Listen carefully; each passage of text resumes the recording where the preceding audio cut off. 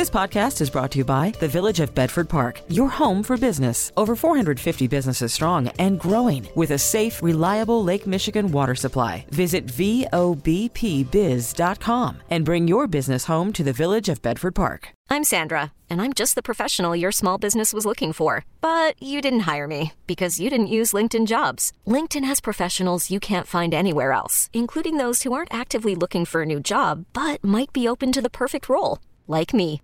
In a given month, over 70% of LinkedIn users don't visit other leading job sites. So if you're not looking on LinkedIn, you'll miss out on great candidates like Sandra. Start hiring professionals like a professional. Post your free job on linkedin.com/recommend today. Now, the WBBM Noon Business Hour. Good afternoon. I'm Rob Hart, sitting in for Cisco Cotto. And let's pick up the jobs discussion with Diane Swonk, Chief Economist Grant Thornton, based in Chicago. During the 1020 interview, we talked about how there are now a number of constraints on the labor market. And one of those constraints is that you have a lot of parents who want to go back to work, but they can't because they have a hard time finding childcare or their school is still remote. Let's talk about that side of the discussion, the constraints in the labor market. How many people say they're really stuck in terms of trying to find a job, but they can't find someone to watch the kids? This is a real issue. It's one of the main reasons that women in particular, though parents generally, but women in particular, are still on the sidelines. They represent the majority of the 3.5 million workers that have dropped out of the labor force since February of 2020, and it really is tied to childcare. And it's not just the schools, it's also the after-school programs that many people rely upon for childcare, and many childcare centers themselves have actually closed down in the crisis. There was funding for that in the $1.9 trillion additional package we saw in March, but that funding has yet to reach all of the child care providers, and accessible child care is really important, especially in low-income households where they often don't have ways to bring their kids further out to get to child care facilities. And so it's changing, it's shifting, but it's not there yet. In many schools, although they've opened up, they've only opened up in a hybrid way, which is not a regular enough schedule with the after-school programs to allow people to return to work. So it really is a major hurdle out there, and it's something that, we have to get over in order to get a lot of people back into the labor force that we want in the labor force. And I think that's very important. And then very quickly, just signs the economy is in transition based on this April employment report. Manufacturing has slowed down in many ways. That could be a function of the chip shortage. And it looks like a lot of transitional or temporary workers are being laid off, which could be a sign that offices are thinking about staffing up and looking at a post-pandemic economy. Yes, there is a lot of transitional. I'd put one more in there. It was really interesting to see the surge in hiring in restaurants and a reduction at grocery stores. And that is, we're all tired of cooking at home. And so those of us, we did get some stimulus checks and people used it to buy food, but also to buy food outside of the house rather than just being, shopping in grocery stores. And also couriers, who are the delivery people who often deliver to people's houses. People who are vaccinated feel more comfortable going out now and stepping out a bit. That also declined, which showed sort of the pivot we're seeing. On the manufacturing side, all of the losses were in vehicle production, and vehicle sales absolutely soared in response to stimulus checks and the fact that we're still buying cars out there, but that chip shortage did play a huge role. The shortage of chips actually idled some factories in the country, and we lost 27,000 workers during the month in the vehicle sector alone, more than accounting for all the losses in manufacturing.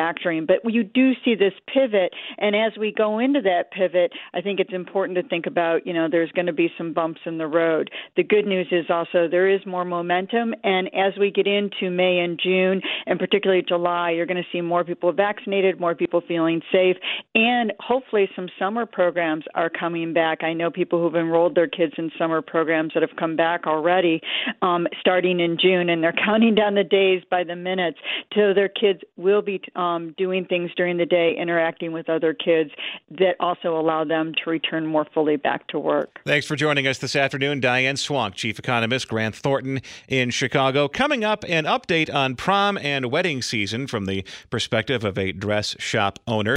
Compounding your interest with an economy of words. This is the WBBM Noon Business Hour. As more people get the COVID vaccine and more restrictions are lifted, we're once again seeing more social events like weddings and proms. We welcome in Roy Surday, founder of Peaches Boutique, 5915 South Archer in Chicago. Roy, thanks for joining us this afternoon. We last talked to you at the onset of the pandemic about a year ago when a lot of school districts were canceling their proms or junior proms or all those rites of spring where two awkward teenagers take a picture in their dad's living room before going out on the town. What is the contrast between then and now in terms of who's buying dresses and whether or not that business is really picking up? Oh, thanks for having us on the air. Well, truthfully, you're right. We were shut down completely for prom and homecoming of 2020. However, we have seen a spike in proms. Starting about the middle of March is when we started finally seeing 2021 prom come to life. Are we doing full out normal prom season? Absolutely not. But we're probably doing about 35% of what we should be doing during prom season. Half of it is school sponsored, but believe it or not, half of it is sponsored by parents who have organized these events because they don't want to let their child be 2 years without memories of high school. And with just a fraction of the typical prom schedule taking place, how does that impact your business? Certainly, it's probably better compared to last year, but it must still be way down compared to 2019.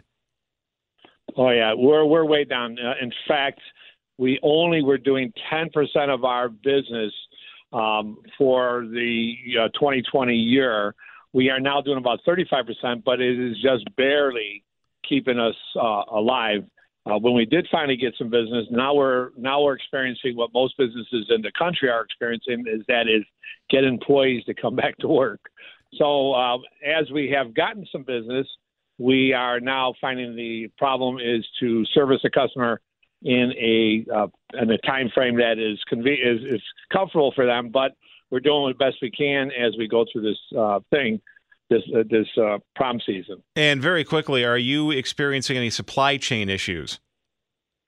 We were at the beginning, but we obviously, because of what we experienced last year, we all really kind of curtailed our buying for the season. So most of our product was in our house by the end of December so that we could be set up and prepared for this in case we did have a prom season. So there are some issues. Yes, manufacturers cut back. So the ability to get dresses for customers, if the store doesn't have it, they're not going to get it this year. That is a for sure thing. Thanks for joining us this afternoon. Roy Surday, founder of Peaches Boutique, 59th and Archer on the southwest side, and we will keep it on the southwest side. We'll roll down Archer Avenue as a legendary Chicago pizza company works to keep its customers that it's gained during the pandemic. The WBBM Noon Business Hour continues.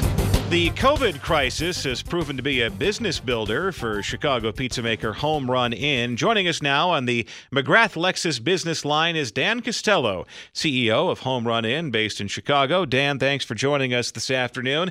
1 year in after this historic worldwide pandemic, we've learned a couple of things, and one of them is that pizza is awfully, awfully resilient. Hey, Rob, thanks for having me. Yes, yeah, pizza stayed in favor during the pandemic. I mean, it's a great product for people eating at home, and I think as we were all locked up last year, we were spending a lot of time in the house. Pizza was able to do well. Now, when we last spoke, there were a couple of big bets that Home Run Inn made in terms of building its business or at least expanding its brand that had to wait until things came back, and specifically travel and baseball games, because you had an agreement to have a space at Midway Airport and also to sell pizzas at Wrigley Field. Now that air travel is starting to pick up, especially on the leisure end, and now that fans are back at Wrigley Field, how's that going? that you're starting to see improvement in both. And so some of what we're seeing there is not all the restaurants have been able to reopen as of yet, but pizza, because it's so portable, it's been in favor. So we are doing pretty well there. And Wrigley, we're starting to learn a little bit about what we can do with the Cubs and how that partnership's going to look. Obviously, the stadium's still only at 25% capacity, but very optimistic right now as we're kind of approaching July 4th, where the city and the state seem to be getting into a line with reopening establishments like that. So I think we're going to learn a lot more about our partnership with the Cubs throughout the summer, But at least there's people there now, and we're operating, so we're feeling good about that. Is this simply a case of, as one sector will probably go down, that is the delivery business, the people eating in business, other portions of the business will go up because you have people flying again, and as of next week, you'll have Wrigley Field at 60% capacity? I think a seesaw is a good visual for everybody. It's like, yes, the frozen business last year went up while the restaurant business and the eating establishments like, Wrigley or Midway went down. And now we're starting to see that trend back the other way, where the frozen business is starting to settle and people with a lot of demand are starting to get back out into the restaurants. And I think as those capacities increase, we're going to see even more of a shift. Very quickly, though, do you think Home Run Inn might actually develop additional emotional resonance with customers? Because, it's always been this name that evokes home if you moved away from Chicago. But if during those early strange days of the pandemic, Home Run Inn Pizza was the source of familiarity, do you think that might actually bring people back to the brand? Yeah, absolutely. I mean, I think, our restaurants have been a great way for us to build brand loyalty. I think at the end of the day, any relationship, whether it's a business with the customer, any relationship's grounded in trust. And when you can build trust with people, with your product and with how you treat them, you're going to get that emotional loyalty, that connection that you're looking for, which is so powerful in anything that we do in life, whether it's business or just your personal relationships. Thanks for joining us, Dan Costello, CEO of Home Run Inn on the southwest side of Chicago. Still ahead in Entrepreneur Friday, turning the inflatable pool into a designer item. This is Chicago's all-news station, News Radio 780 and 105.9 FM. The WBBM Noon Business Hour continues. Good afternoon. I'm Rob Hart in for Cisco Cotto. These are the top stories on News Radio WBBM. The government jobs report for April turning out to be a bit of a disappointment today. A drug maker hopes to have its COVID vaccine moved from emergency use status to full approval.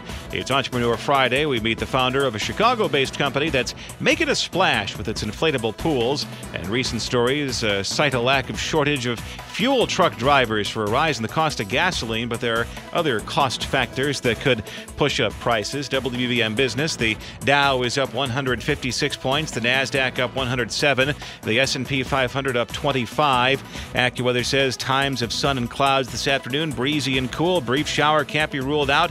High today of 58. We have 57 degrees right now at 12:31. Topping our news at the half hour, American companies added only 266,000 jobs last month, sharply lower than last March and much less than the 900,000 jobs predicted by economists. This is CBS News business analyst Jill Schlesinger. The hiring across so many sectors was really disappointing. It seems like great to see 331,000 leisure and hospitality jobs, but some of the economists I was talking to thought there would at least be 500,000 of those.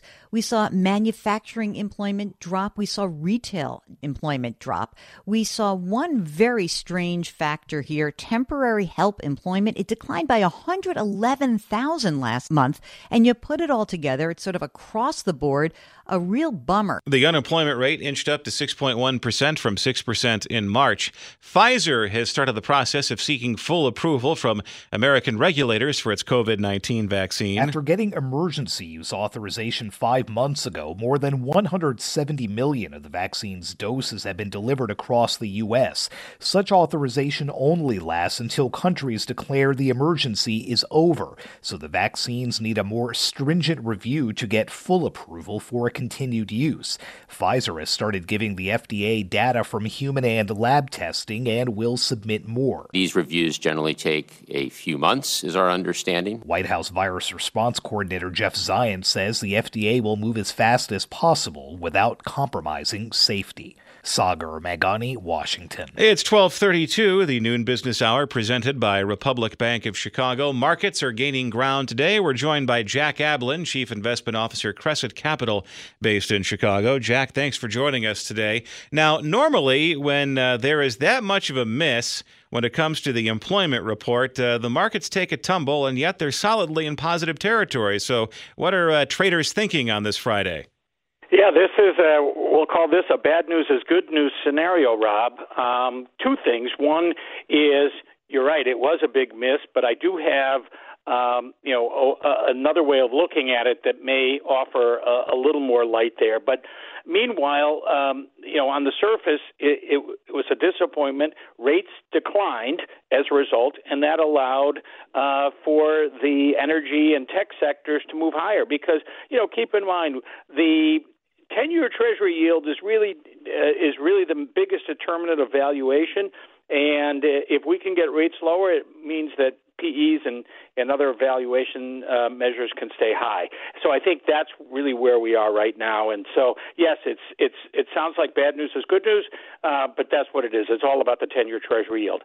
On the employment front, though, we have to keep in mind. I look at ADP data comes out the Wednesday before Jobs Friday.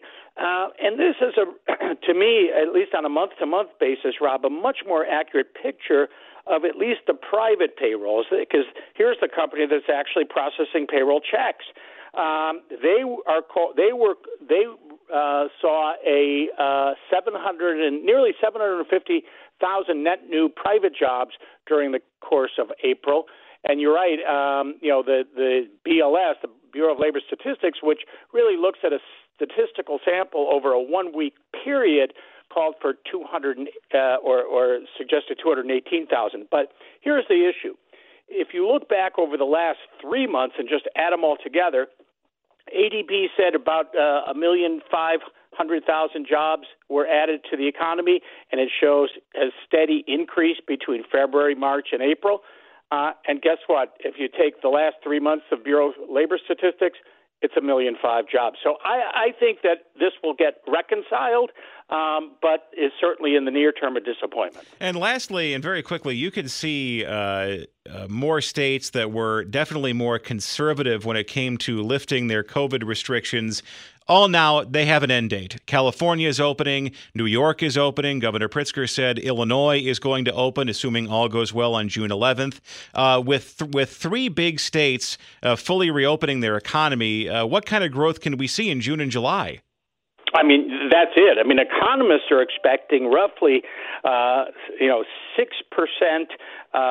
GDP growth, and then add, I think actually it's close to 7% GDP growth and another 3% for inflation. We're looking at nominal GDP of about 10% in Q2 and Q3. And we haven't seen levels like that since probably the mid-1980s. And so this is going to be massive growth. I think that if you look at the way copper's behaving, which is a real-time evaluation of what the economy is doing, the thing's up, that commodity's up 35%. And we put that into a formula that says the 10-year Treasury should be close to 3%, not 1.5. Thanks for joining us this afternoon. Jack Ablin, Chief Investment Officer, Crescent Capital, based in Chicago. Coming up next on Entrepreneur Friday, taking the inflatable pool to the next level. Money Talks as the WBBM Noon Business Hour continues. It's Entrepreneur Friday, and as the weather warms up and Memorial Day approaches, we're heading toward prime pool time. And joining us now on the McGrath Lexus business line is Emily Vaca, founder and CEO of La Vaca, creator of the designer inflatable pool called Mini Dip, based in Chicago. The website is minidip.com. Thank you for joining us today, Emily. And this sounds like your aha moment came when you saw, kids splashing around in their kiddie pool and saying, how come adults can't get in on the fun? Yeah, exactly. Yeah, the idea was born in 2013. and I was hosting a party on our rooftop. It had this beautiful view of Chicago, and it was for all of our friends. And yeah, I was, thinking of all of the details, needed something to cool off on, and the only thing missing was a pool. So I wanted to get, something like the galvanized tub that I grew up with as a pool in St. Louis. They're called stock tanks and super trendy now. But I, told my husband this plan, and he was like, absolutely no way. That's going to crash through our ceiling. Go get an inflatable option. And my heart sunk because, like you said, they were all geared towards children, and there was nothing that was an adult-friendly option that would be fun to, sip rosé in. So that's when the light bulb really went off. Being a designer, I knew I could create an option that I was looking for. Now, what are some of the inflatable pools for grown-ups? What are some of the designs? Yeah, so we have really on-trend, fun, colorful patterns. So we have a palm print that is our flagship pattern that I launched with, still our most popular to date. We have everything, that matches decor, a little bit of style for anybody. And then we also have our iconic scallop tufted pool that was kind of modeled after the inflatable or tufted furniture trend. So a little bit of everything for someone. And what's the depth of this type of inflatable pool? I mean, deep enough for one to just relax with their favorite glass of something? Yeah, absolutely. It ranges from about 12 to 18 inches of water, depending on the size pool that you select from us. But it fits 2 to 3 adults. So I've been in there, with my girlfriend sipping rosé, and plenty of room to dip in and cool off. Now, have you tried to lean into the childhood nostalgia market? Because I'm a child of the '80s, and have you thought of a grown-up inflatable pool with maybe the patterns that we grew up with, like a He-Man inflatable pool for grown-ups? That's not quite the direction that we go typically. We're doing more interior design-based patterns, but we've had a lot of really nostalgic brands reach out to us. So you never know who we're going to partner with to bring a little bit of that nostalgia in. And then very quickly, how did the pandemic affect your inflatable pool business? Because that was the only thing to do last summer for my kids, was to play in the inflatable pool. Yeah, absolutely. It was super challenging, but also the most rewarding year. It being one of the most popular products was not something that we anticipated, but we were just, we had all of these plans prior to the pandemic to scale because our company was scaling so quickly. So we just had to kind of put those on halt and really just be scrappy and lean into it and, ride the wave, if you will, of the demand and just get the brand awareness out of it. Excellent choice of words. Thank you very much, Emily Vaca, founder and CEO of Lavaca, creator of the designer inflatable pool Mini Dip based in Chicago. Still to come, why it's setting up to be a painful summer at the gas pump. Information to make cash and save cash.